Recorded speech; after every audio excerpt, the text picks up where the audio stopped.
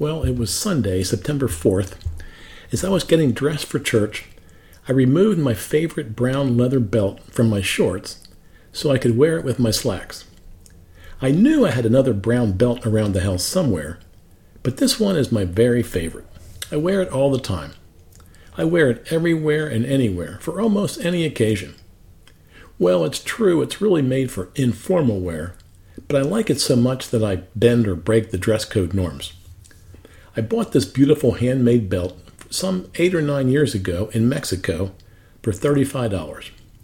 I thought I was paying too much for it at the time, but holy cow, it has really held up well. If I remember correctly, we negotiated the price. We did a little haggling, little back and forth on the price, and then settled on $35. I was happy to support the Mexican economy, and the leather artisan seemed genuine and quite happy. It was a tiny little leather shop, well stocked, and in the perfect location, right next to the cruise ship dock.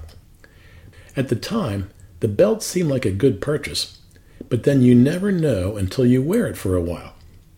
Well, this belt has been worn and worn and worn over years and years and years. Isn't it interesting that you only know the true value of something in the future? I could never have known how much I loved this belt when I first bought it.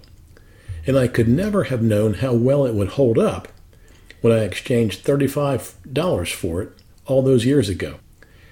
And I could never have known the real quality of workmanship in this bronze little Mexican man by meeting him.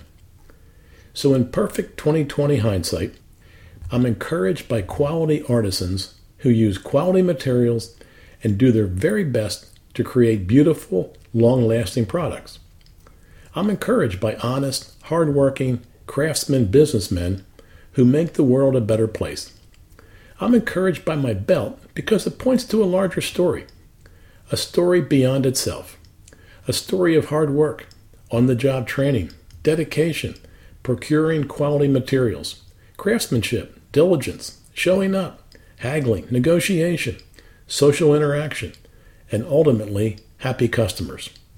And that, my friends, is a very encouraging story.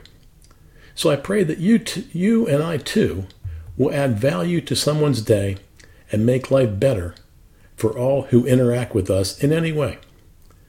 Oh, it will take some time, for others may only appreciate our value in the future, but that's how it works sometimes. May you have an encouraging week as you do your high-quality work. And now, I wonder who made your belt.